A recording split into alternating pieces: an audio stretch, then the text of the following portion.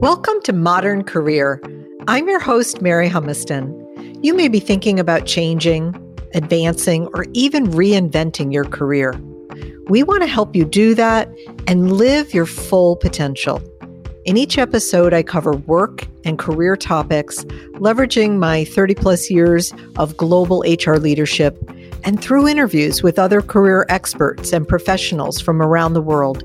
Subscribe today and visit modern-career.com for blog posts, career stories, career coaching and workshops, and more. Let's jump into our next episode. Welcome to Future Proof Your Career. Today we'll discuss how to best adopt a more agile mindset and set of practices to prepare ourselves for continued success in an ever-changing world, especially given that we're going to be living a much longer lifespan. What might our future look like, and how do we best prepare? Our guest today is Diana Wu David. Diana is the author of Future Proof: Reinventing Work in the Age of Acceleration. Diana teaches in the Columbia Business School's Executive MBA and the Financial Times Non-Executive Director Diploma. She is a former Financial Times executive who now works with CEOs and board directors to enhance their leadership agility, influence, collaboration, and resilience. She began her career in leadership education as an assistant to Dr. Henry Kissinger. Welcome, Diana, and thank you so much for joining us from home, I believe, in Hong Kong. Thank you so much, Mary. It's fantastic to speak with you today. It's tonight, right? Oh yeah, tonight for me and tonight for you. This morning for you. Thank you for being here. It's a really important topic, and it's fabulous to be able to explore it together. And who would have thought that we would be in these disruptive of times? And you may tell us that that's kind of indicative of I would have thought. You wouldn't have. Okay. No, I would have thought. And maybe not this disruptive, but certainly a year ago, it was all about disruption and far greater than I ever would have guessed. You're right. It's very important that we try. We can't know the future, but we can try to think about what might be ahead. And of course, to the extent that we prepare ourselves, that's really, really important for a work and career journey. Can you give us some highlights of what the future might look like? What are some of the trends and the things we do know that we should talk about today? Well, I think the things that I discussed, which were the big trends of technological disruption, demographics with people in the older side of the workforce staying in the workforce and that sector growing, and then the younger side of the workforce, which is also, there's sort of a barbell effect where you have the Gen X in the middle and then many more people staying in the workforce in the early years and later years. So demographics is a huge shift, and of course, among countries as well. And then globalization, which has changed the game in terms of how we look out at our careers and how our companies stay competitive. Now, all of those things were, I guess, pointed to a certain way of having careers that were more like tours of duty, where you might be there for a couple of years. They pointed to more flexibility and more work from home. They pointed to more mobility and teams across different locations. And ironically, we used to say the future of work is really the present. And now it really is. I mean, it's sort of the future of work was yesterday. So I think that what we're all experiencing is what a year and a half ago I wrote my book about. I didn't think it would be so abrupt of a change, but I think certainly on the plus side, we've all adapted quite a lot by necessity to what the future of work looks like. And now we have the opportunity to decide what we might like about it and take forward into the next years, and what maybe we don't like and can prepare to mitigate those risks. I often see that when we look to the future, employees can recognize skill development they may need, but then also pace it in a way that you go, ooh, that should probably be a bit faster. Do you know what I mean? How do you know? And then these events that maybe really accelerate it. So the timing is shortened. My view on that is that we don't have time. I come from a strategy background. So decades ago, we had the 10-year plan and we had time to think about where things were going. And for people's careers, I think that it's similar. You have that sense that I'll spend 2 years here and 3 years here. And I think that we have less of that luxury. So when you talk about pace and companies, yes, some of them had a crisis of one sort of another. Most of them that were prepared all had some kind of crisis, unless you happen to be one of the handful of companies that really benefited.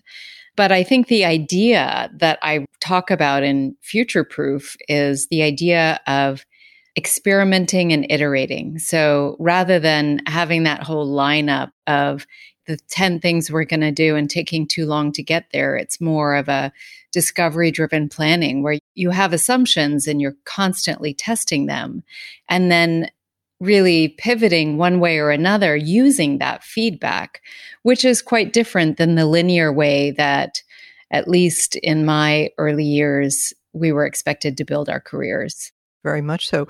So let's jump back. As you said, you set the table for us. There's the technology side of the future, the demographics, and the globalization. Can we go through those a little bit and tell us a little bit about each? The one that gets the most press is technology. We've been talking about disruption since in the mid-90s. I started out as a management consultant focused on disruption for large companies who were all wondering, should we have a website? What is this website thing? So I think that that's something that's been a long time in coming and has migrated from external technology or digital that we might bolt on to our core business to the transformation of businesses like Airbnb and Uber and the like. And so the business model technology shifts are huge. And now we're at the point where AI, machine learning, quantum, all of those things are having an impact both on the businesses we might do as well as the way we do business. So the current COVID is a great example of businesses that all of a sudden can or had to pivot to work from home and Zoom calls all the time and a lot of collaborative technology. And that's something that some companies have been doing for quite a long time, but that we never thought would be standard for a long, long time. So I think that we're just at the beginning of the transformations that will happen with 5G and AI and some of the technologies that right now are just in their infancy. Demographic shifts really in the workforce, the interesting thing, and that has probably changed the most since I wrote the book in the sense of unemployment. So the demographics were based on the fantastic book, The 100-Year Life, the idea of a career that is very much up and down and where you don't have a learn through your 20s and then earn through your 50s and then retirement and then the earn eventually, but much more sort of cyclical where you can learn a bit and then apply it at work and then continue to learn. And you'll have far more transitions in between your many jobs and you'll work a lot longer. And so that's one aspect of the 5 generations in the workforce that we see right now.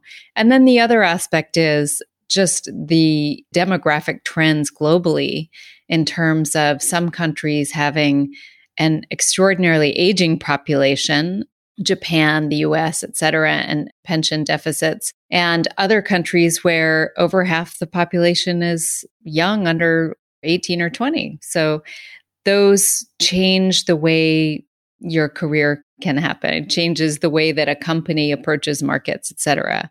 It changes the way that they consider the silver economy in places where aging is an issue. And it changes what they call the dependency ratio. So if all of a sudden there are young people and they have 4 parents to support, that's going to change the way we have to think about how we're going to get our work done and still take care of our families.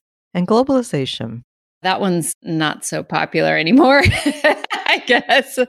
As somebody living in Hong Kong who's been here for 20 years, I do believe fundamentally that globalization is something that I recognized executives not giving enough credence to in terms of their own careers. So they were in the US or in the UK or working for multinationals, and they really didn't spend any time thinking outside of their home countries, in particular, if they were working in a headquarters. And I think that the ability to understand people across markets, across cultures, to not only work with them, but understand how to expand your product into new markets is something that kind of cultural fluency is going to become in ever greater demand. The current decoupling potential between US and China notwithstanding, I really do think that it's a global market right now.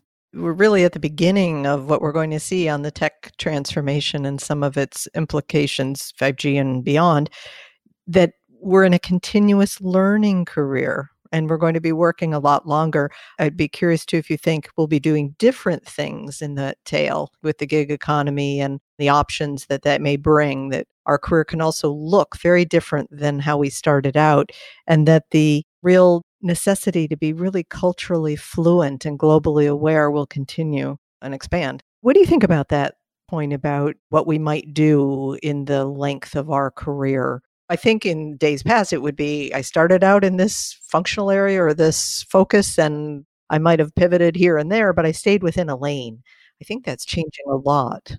Yeah, I do think that that's changing. And InnoSight predicts by 2037 that S&P 500 companies and those one rung below will have an ever decreasing lifespan. So it's easy to stay in your lane when your company will be there for longer than your career. But now we're in a position where the career you start with has massively transformed. And I have spent a lot of my life in media working for the Financial Times, and just in the space of a decade saw that transform from a newspaper where our website was horrendously slow and could barely be downloaded in China when I gave a speech there over 10 years ago, to now we have a Chinese website that has almost as many users as our English website. And it really has changed. So if you were really wedded to the idea of being somebody in production for newspapers, that wasn't going to work for you. And in fact, one guy that I saw first at 2 a.m. in New Jersey at a print site, I recently saw doing the global mobility for the offices around the world, because he took his skill set in terms of logistics and his attention to detail, and he transferred it to helping expand the offices and make big moves, and really impressed me by his ability to take what he had and adapt it.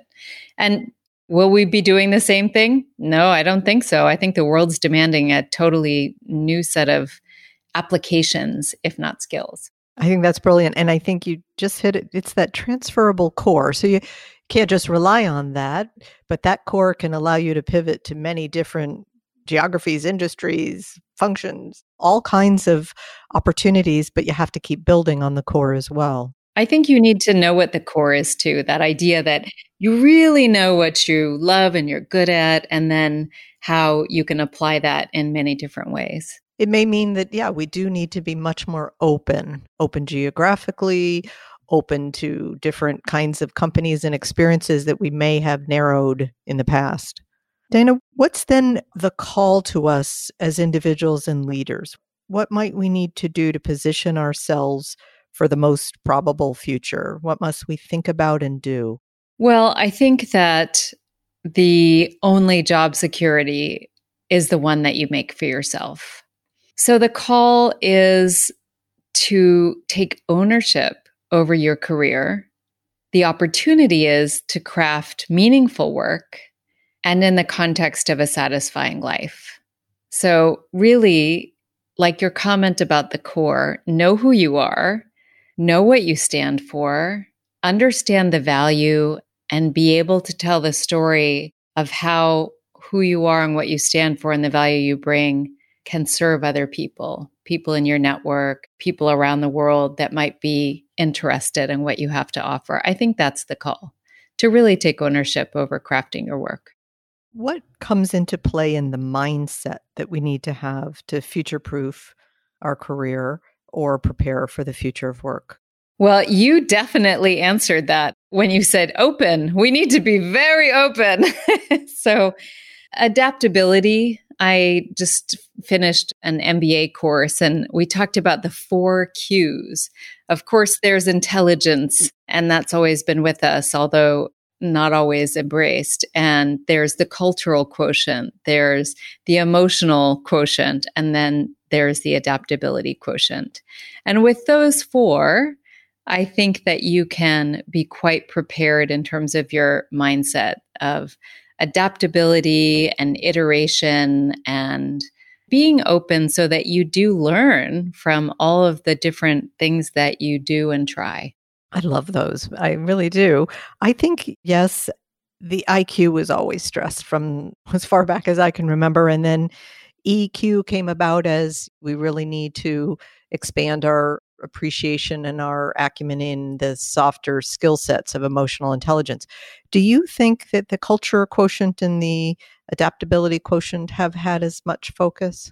I don't think that they've had as much focus. I don't think that they have always needed to, but there's a movement to having more respect for difference and more value placed on inclusion, regardless of whether or not you think about it from country to country, which as somebody in Asia with usually covering 17 different markets, if not more, we have it almost easy. In Malaysia, you think, okay, that must be what you have a little bit of an idea, probably a stereotype. And in the US, though, I think that the cultural quotient can mean different things. Being aware of the differences that people bring to the table, how to surface productive dissent and robust conversations, how to include differing points of view. I think that those are quite important. And adaptability,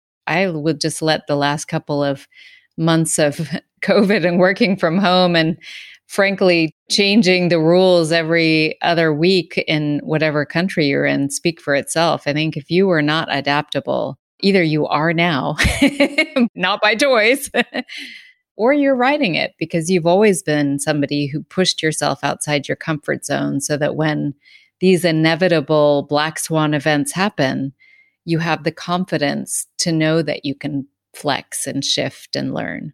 So what about some of the behavioral sides, the behaviors we need to have in order to future-proof? You really talked about being self-aware, and I think that's really key, and really knowing yourself.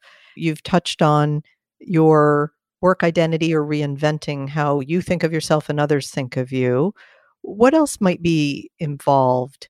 Being self-aware is such a big concept, and I just saw something from Marshall Goldsmith where he talked about reinvention, and I talk about it like it's something that I made up to a certain extent right now, or that we made up. And I saw something that he had put out in 2008, 12 years ago, about how important reinvention was. So it's not entirely new, but some of the behaviors, after I put out Future Proof the book, I started something called Future Proof the course and gathered together people online to go through a journey of developing self-awareness and some of the behaviors necessary. And I do think of them as almost practices. So scanning the horizon as a practice, always thinking about what is ahead and what you're doing now and how it may see headwinds if you're not careful or not thinking ahead about what you're doing now. The practice of prioritizing values, of reflection, and really grounding yourself in what's important from the start.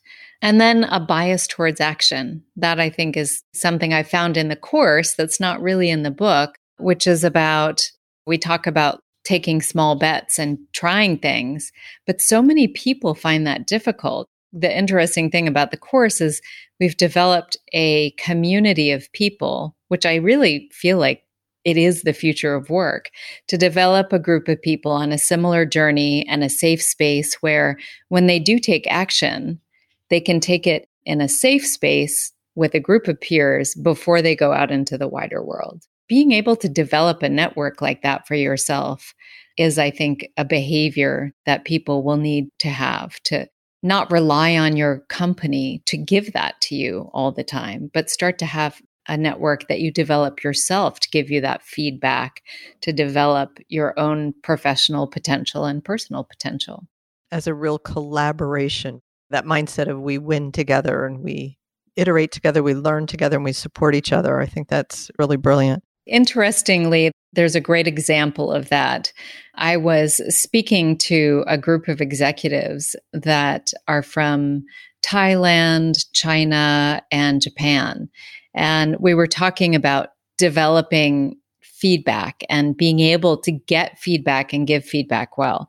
And they said, oh, we don't do that. We'd like to have feedback, but nobody that works for us will give it to us. And we don't really want to give it to our boss. That's not really the culture.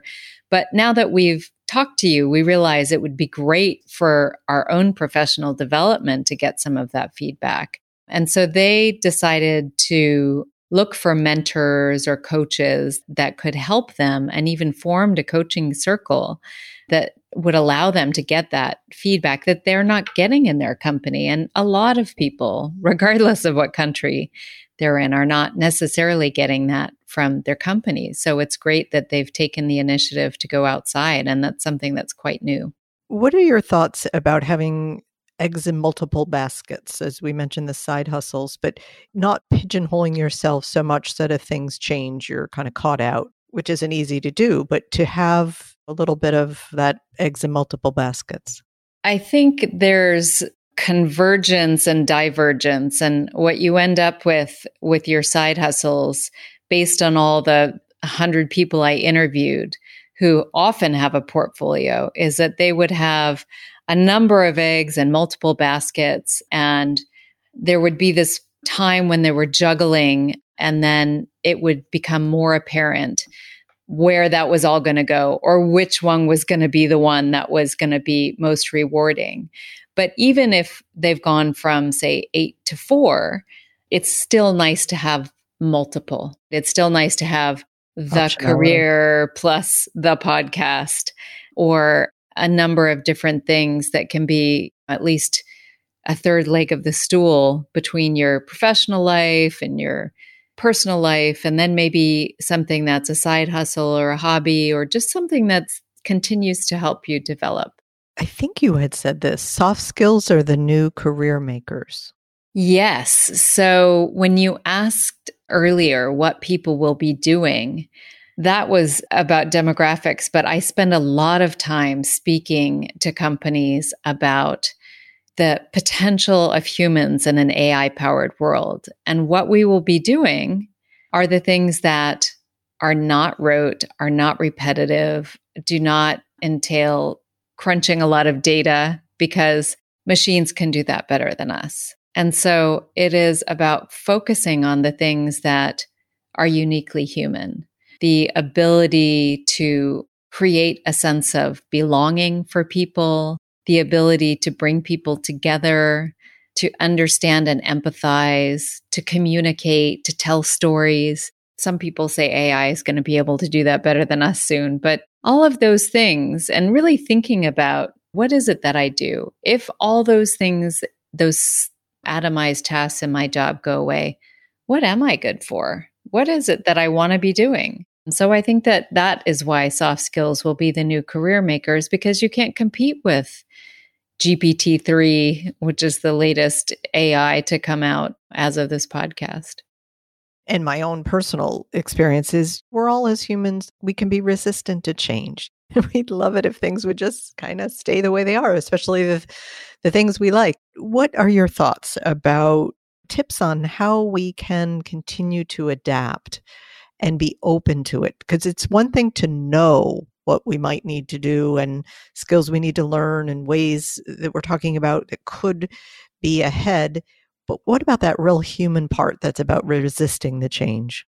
I completely relate to that. And to your point about the side hustles, I have multiple things that I do. And some of them are, for instance, I've spent over a decade at Financial Times and I launched their board director program and I still teach there. And they went on a 4 or 5 months hiatus as they transitioned to digital. And I spent a lot of that time really investing in more digital marketing and in our online course for Future Proof. And I remember waking up one day and saying, I'm not sure what to call a side hustle when you have 6 of them and that's your main hustle, but portfolio. Yeah, portfolio career. But I remember waking up and saying, I just really want to do that thing that I know I'm really good at, that I just know how to do. It's everyone's nightmare to wake up in their corporate job and say, oh my God, I could do this with my eyes closed. And yet I realized that the balance was so great because I do have some things that I can just do, and I know I can do them. At this point, I can stand up in front of thousands of people and do a keynote, and I just know I can do that. And yet I haven't been speaking because that's not happening during COVID. So I've spent so much time doing things that are completely new and everything has to change and all of that stuff. So I would recommend actually balancing it as you think about what portfolio of things you might want to pursue. Because learning is one of my key values. I'd rather spend at least 50% on the new, but a lot of people will force themselves to do just a few things here and there. And I think that's fine as long as you're aware and pushing yourself just a bit. What are the stages of future proofing? Are there levels like early adapter and fast follower, or are there stages? And then nirvana at the end. Yes. Learner, supreme, or are there stages? Oftentimes, the early stage, the early adopter would be the person who is just, they know things aren't quite right. They usually have a fairly successful career and they feel like they should just shut up and keep going on because a lot of people have it worse, but they just have that nagging feeling that if they keep going on this way, they may not be relevant forever and that they're not growing enough or that they haven't really checked in with what's important to them. Some people have already decided that they want to go forward and future proof, and they know that they need to do it and they have an idea of what that might look like, but they're not really sure how to go about it. Other people already have the idea of how to go about it, but are looking for a community of people who can give them feedback, who can really think about how best they can execute. So I'll give you an example on that side. I think the earlier ones are, people will listen to that and say, oh yeah, I get that. But the third example, for instance, is a woman that is in our Future Proof course now, Elaine Chung, who has been a CFO, very high level. She has been on boards. She's on the United Nations World Food Program Audit Committee in Rome. She just got nominated to the Global Board of the World Wildlife Fund in Switzerland, and she's based in Singapore. Now, she's incredibly successful, but she's thinking about, okay, what is my legacy going to be and what is my niche? I'm a CFO. And then what? So she wants to focus on purpose, and her 10 weeks that she's been in the course, she's really been honing that message and getting feedback from other people who are very diverse, global, and ambitious like her, and can say, that one is good. The purpose-led CFO sounds great. And the idea of interviewing people and the idea of like really measuring purpose for a corporate, those are the great ideas of the 10 that you've mentioned. I haven't named the stages because I think you just gave me the idea, but that would be one. And then for those who go onward, they really do start to develop their own brand and their own reputation in a way that allows them to be known and does actually mitigate the risks of volatility in your corporate job and also in your entrepreneurial job or your portfolio career. What are the main reasons someone doesn't future-proof themselves or their career? because of fear. The biggest reason I see is if somebody has achieved a level of success and they feel like venturing beyond that or changing that is going to show everybody that they do have flaws. They weren't that great anyway. And so they'll be happy to plateau at whatever they've invested in because they don't want to look foolish. There are real practical reasons as well.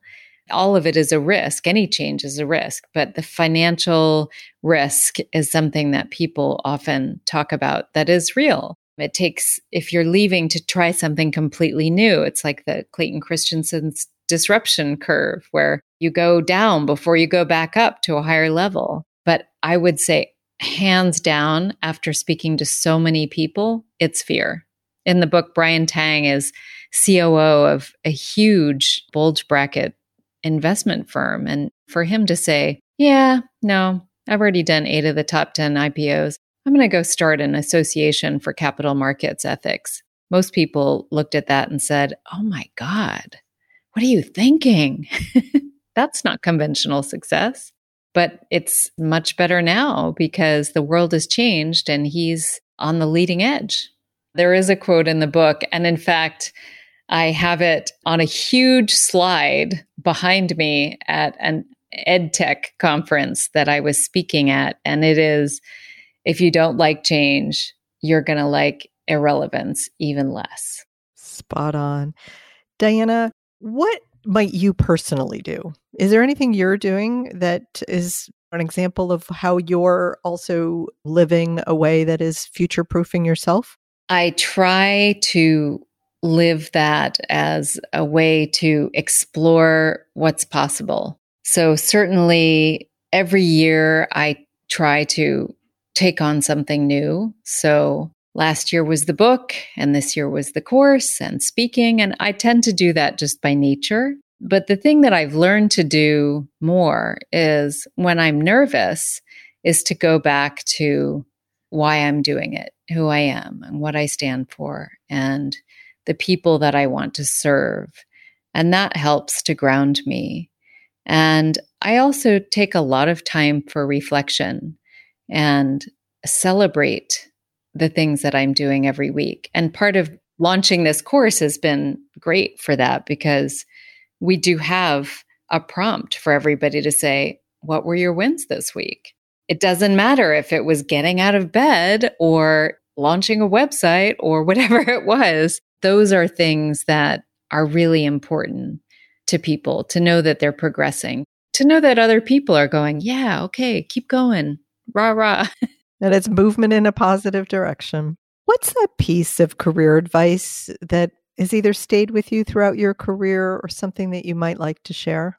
I'm not sure if it was career advice or life advice, but my brother and I interviewed my father in a StoryCorps booth in Grand Central Station 20 years ago. And we asked him way before either my brother or I was even married, what would be the advice you would give to your grandchildren? And he said, be an outsider. Challenge the status quo to create a better world. And that has always stuck with me. It's unconventional. I didn't really understand what he meant at the time. But now that I'm older, I can see how hard it is to do that and also the value in it. Thank you for that. And thank you so much, Diana. I highly recommend your book as well, which we'll link in our show notes. You shared some really important highlights about the future and what we really need to think about and do to stay relevant, stay engaged, and the choices that we'll need to think about and hopefully make for continued career success. Thank you so much for being with us. Thanks so much, Mary. Great to be here. For more resources on this topic, visit us on modern-career.com and on social media at Modern Career Pod. We'll include the sources noted in the episode in our show notes. Look forward to talking again very soon.